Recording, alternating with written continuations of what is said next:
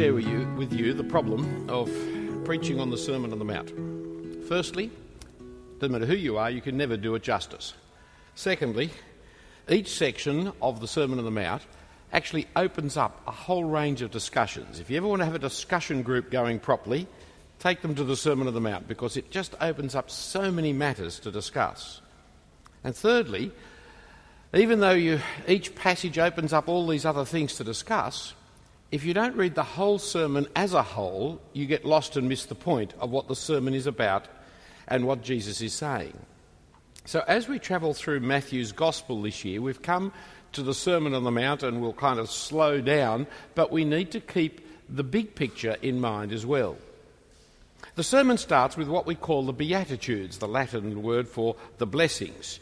And now there's so much to say about the Beatitudes that actually I did a series of Bible studies just on this called the Good Living Guide, produced by the Matthias Media, which takes you through these one at a time, looking up what they're about, because there is so much to be said just on the Beatitudes alone, and it's worth doing. I'm going to do all the Beatitudes today in one hit, because you need to see the whole of the Beatitudes as well as seeing each one. We could have slowed down, but we're not going to. In our bookshop over here, you can get copies of that series of Bible studies if you like, as well as many other good things. But let's start remembering Jesus' message. For back in chapter 4, verse 17, from that time Jesus began to preach, saying, "Repent, for the kingdom of heaven is at hand." Now, the kingdom of heaven is a key concept in the gospel. It's the same as the kingdom of God. In Matthew, and he calls it the kingdom of heaven. Mark and Luke, it's called the kingdom of God, but it's exactly the same. It's the reign, it's the rule of God. The people of Israel in the Old Covenant were the kingdom of God, but their sin excluded them from God's kingdom. First John the Baptist, then Jesus, proclaimed a different kind of kingdom, not a geographical area with a king ruling over a constitutional monarchy, but rather a spiritual kingdom, a kingdom that is the true kingdom of God, where God reigns over his people. And in particular, they proclaimed that the kingdom is near, or as we have it in the ESV, is at hand. Jesus' announcement was about the timing of the kingdom, the proximity of the kingdom. The reign of God was just about to commence, was just about to be constituted. The new kingdom was coming, the long-awaited time when God would once more rule his people. And the way to prepare for the coming of the kingdom was repent. Change your mind and change the direction that you're going in and living in.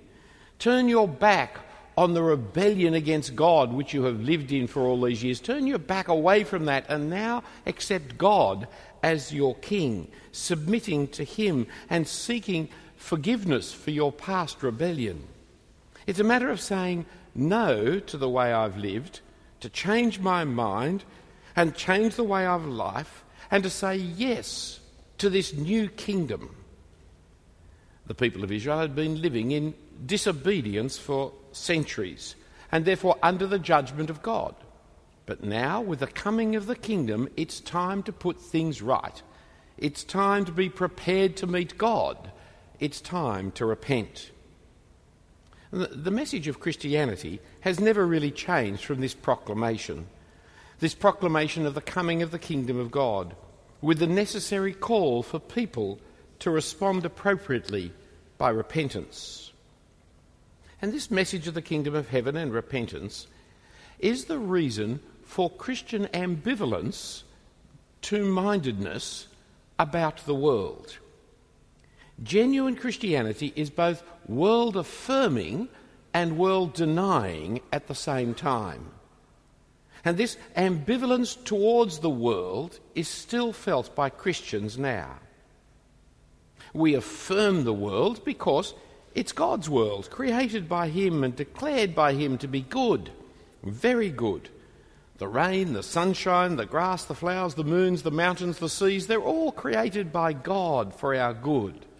I don't know about you, but yesterday, being the Easter long weekend, the Easter Monday, I had a wander out. It was beautiful weather yesterday, wasn't it? Autumn came today, but yesterday was the last of summer, and it was beautiful. And as I walked in amongst some parks, there were hundreds of people with family groups playing and rejoicing and enjoying their children, and kids on bikes and scooters, and people throwing balls back and forward, and people talking, and it was just a beautiful place, a beautiful world, a beautiful day. And it was God's good earth that we can see. And even in its sinfulness, God still loves his world. For God so loved the world that he gave his one and only Son, if you remember. And we must never lose sight of God's love for the individual sinner. He doesn't desire the death of a sinner, but rather that he would turn from his wickedness and live. This is God's good earth, and everything in it is to be received with thanksgiving. Now, while God's good people affirm his world, we also, of course, deny the world. For denial is built into that very idea of repenting. It's rejecting life as we've known it.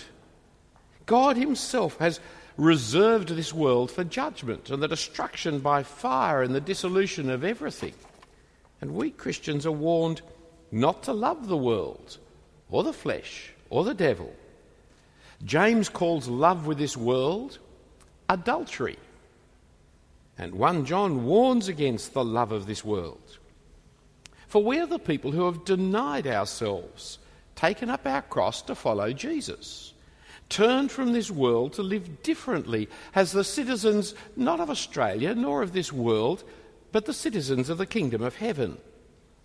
And it's this kingdom lifestyle that Jesus spells out for his disciples in the Sermon on the Mount. The lifestyle that stands in opposition to the world's lifestyle. The lifestyle that calls upon us to repent of this world. Now, one of the immediate problems is the worldly success of Jesus' mission. For we saw at the end of chapter 4 how huge crowds had come to follow him. And the disciples, who had left their fishing nets and their father in the boat to come follow him, the disciples needed to understand that popularity is not part of the kingdom of heaven. That popularity wasn't the mission that they were called to. For seeing the crowds, Jesus, we see in chapter 5 verse 1, went up onto the mountain, called his disciples, he sat down and he taught them what we call the Beatitudes. Now let me start with this word Beatitudes. Why do we keep it in Latin and why do we translate it blessings? And we don't know what to do with this word really. It's so religious. What does it mean, blessings? It's about the good life. But what does that mean? Some modern translations have it as happy. But happy is the atheist's view of the good life, and so not really appropriate. In a sense, it's the Australian word lucky. You're a lucky person. But of course we Christians don't believe in luck, so we can't translate it that way either. A slightly more sophisticated person, maybe living on the other side of the harbour, would say, how fortunate. But of course we Christians don't believe in fortune either, so we can't translate it that way. It really is, this is the life to be envied. But envy is a sin, so we can't translate it that way either. So we translate it blessed. We don't know what it means, but it's accurate. And that's where we leave it each time and need it explained. It's the good life of the kingdom. Now, it's not 8 blessings, for those in the kingdom will enjoy all these blessings. And those in the kingdom will be these kinds of people, showing all these characteristics. Verses 3 to 10 have 8 blessings that are not separate, not different people who will be blessed. You know, some are poor in the spirit and they'll receive that blessing, and others are pure in heart and they'll receive that blessing. No. Every person will be poor in spirit. Every person will be pure in heart, and each will receive all these blessings. Notice how in verse 3 and verse 10 the blessing is the same. For theirs is the kingdom of heaven. For theirs is the kingdom of heaven. This is the beginning and ending of the blessings. I know there's another one coming on after that, verse 11, but verses 3 to 10 contain the 8 blessings that are different to the one in verses 11 and 12. In a moment I'll share it to you. That is, verses 4 to 9 are all about the future. They will be comforted. They will inherit the land. They will see God. But verses 3 and verse 10 are about the present. Theirs is the kingdom of heaven. And so it starts off and finishes off with theirs is the kingdom of heaven, and in the middle of it there are the things that are going to come in the future. For the blessings are for the kingdom now and for the future as well. Jesus is preaching that the kingdom is near at hand. For those who long for it will receive it and will enjoy the blessings in the future. Those who are the true people of God, the poor in spirit, the mourning, those who hunger and thirst after righteousness, they will share in the kingdom to come and all the blessings of the future that it brings. For they are even now to be citizens of the kingdom of heaven. And these blessings are blessings of the Old Testament. For the Old Testament promised the coming of the kingdom, and with its coming, all the blessings that Jesus mentions here, which is part of the reason why this booklet of study is produced, as it shows you the Old Testament background to each of these blessings separately. And what God promised to his people is now to be given to them. They had been denied them because of their sinfulness, but now the kingdom of heaven was coming and they will receive them. Mind you, not all Israelites are going to receive them, only those who repent, who have given up their old ways in order to live in the kingdom of heaven. For centuries, the faithful within Israel had waited for it. Now it had come with all its blessings to those who genuinely waited, as the Old Testament had taught them to be waiting, the merciful, the meek, those who mourned, those who were pure in heart, those who were the peacemakers. And these blessings both affirm the world and deny the world. See, blessed are the meek, for they shall inherit the earth. Just take that as an example. I will pick on 2 examples, but that one will do to start with, verse 5. Verse 5 is actually word for word from Psalm 37, verse 11. Meekness is despised in and by the world. In fact, it's so despised that it's usually confused with weakness. The word weak means without strength, whereas the word meek means without using your strength.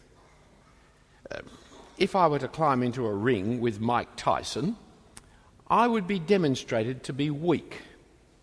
If I was to climb in the ring with my 3-year-old grandson, I would demonstrate that I'm meek. I wouldn't be flattening him, you'll be glad to know. I'd be allowing him to flatten me, not because I am weaker than him, but because of meekness. Whereas with Tyson, I'd be running as fast as I could around the ring. So to uphold meekness is the opposite of being assertive, self-made man, conquering, overcoming, beating, defeating. But what's the blessing of the meek?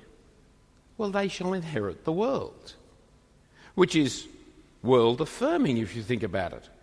For if the world was all evil and what you are promised is that you would inherit the world, then the blessing wouldn't be a blessing, it'd be a curse.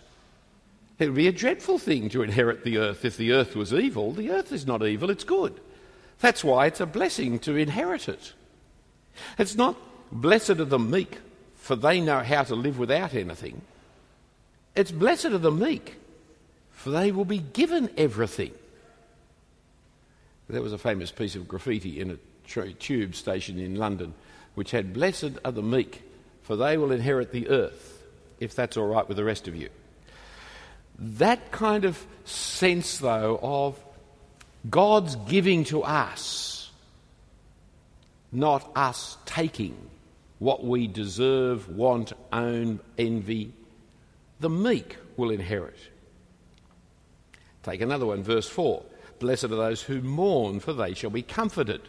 This comes from Isaiah 61, and the people mourning over the Babylonian conquest. It's kind of like Psalm 137, when they said, "Sing us the songs of Zion. By the waters of Babylon we laid up our harps." How can we sing songs of Zion when we're in captivity in Babylon? There is someone who is mourning. It's not blessed are the mourners, for it's better to be a mourner, it's better to be unhappy, or blessed are the mourners, it's good when your relatives die.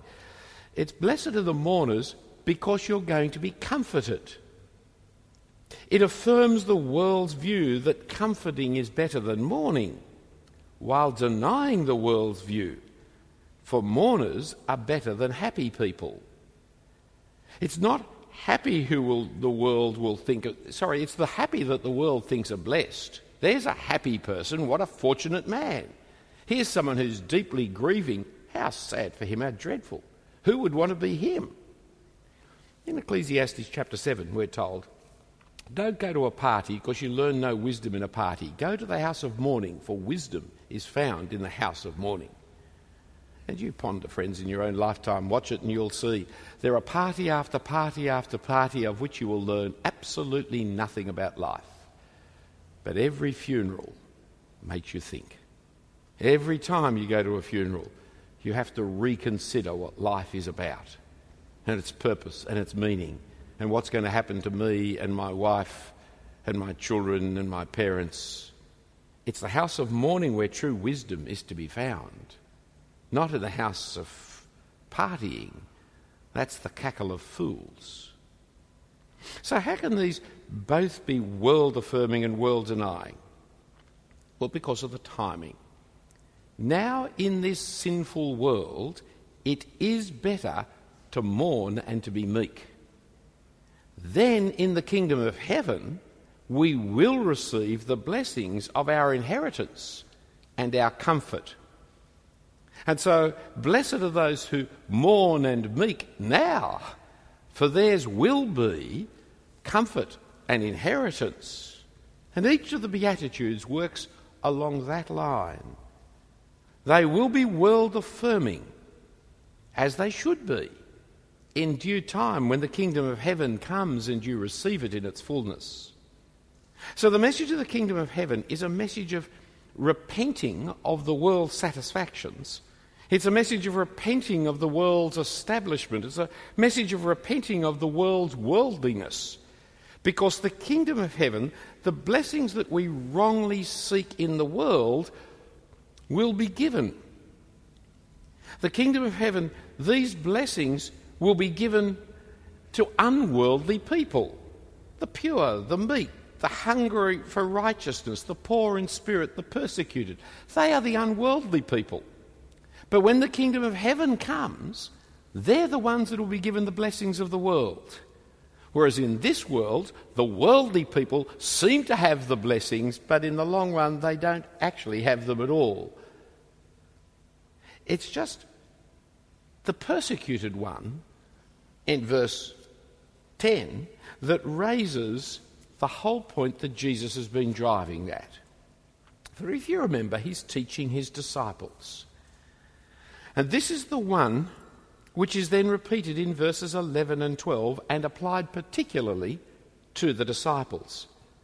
For this one is of particular importance to the disciples, and so we're going to spend more time in verses 11 and 12 because verses 11 and 12 are the point of verses 3 to 10.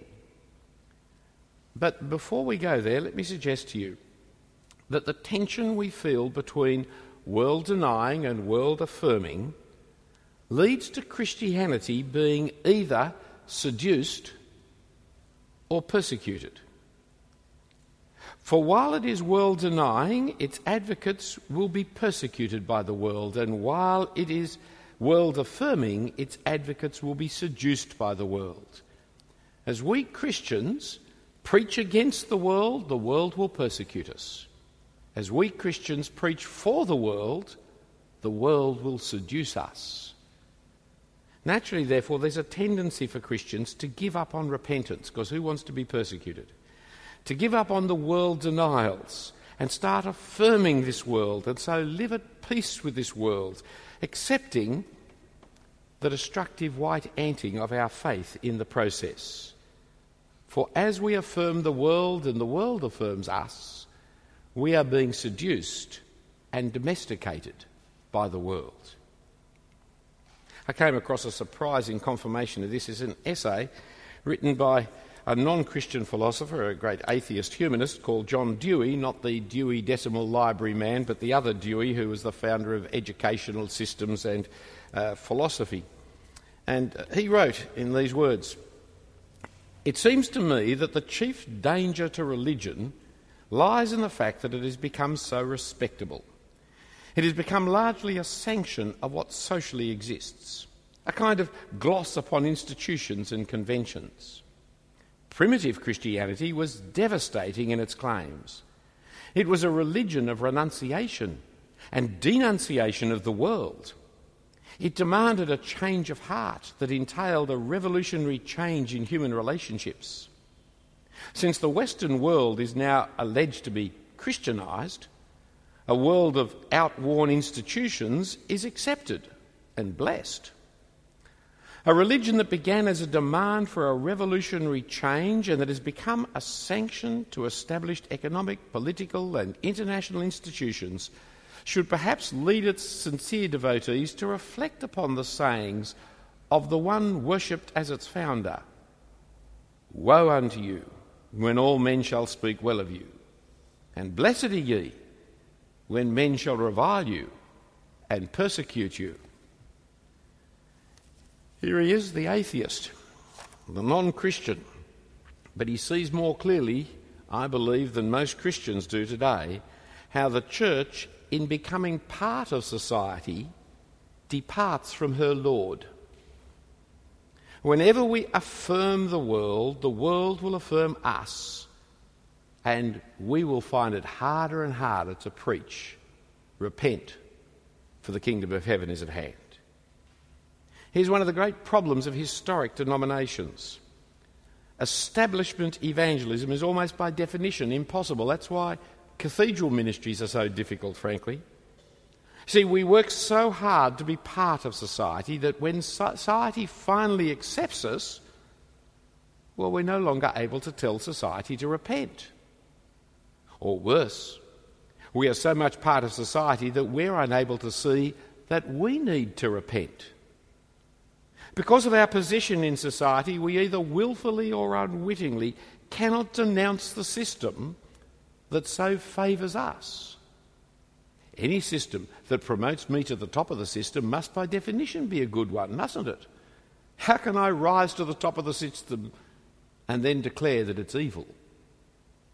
We think we will be heard because of our career or our traditions or our place or our success, but we are not heard because we have nothing to say. For we will not repent, and so we cannot call upon others to repent without hypocrisy.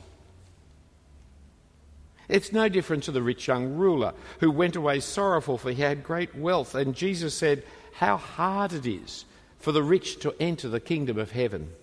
It's easier for a camel to go through the eye of a needle than for a rich man to enter the kingdom of heaven. Jesus has called the fishermen to give up their fishing nets and come with him to fish for men, to preach repentance for the kingdom of heaven is at hand. But seeing the massive crowds of the end of chapter 4, he now has to warn them against imagining that fishing for men for the kingdom has anything to do with popularity. And that's the great theme of these next 3 chapters. But it's picked up particularly in the shift between verse 10 and verse 11 of chapter 5.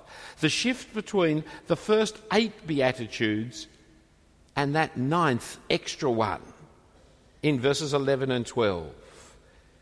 Blessed are you when others revile you and persecute you and utter all kinds of evil against you falsely on my account. Rejoice and be glad, for your reward is great in heaven, for so they persecuted the prophets who were before you. What's different about that beatitude? Well, firstly, and obviously, it's longer than the other ones.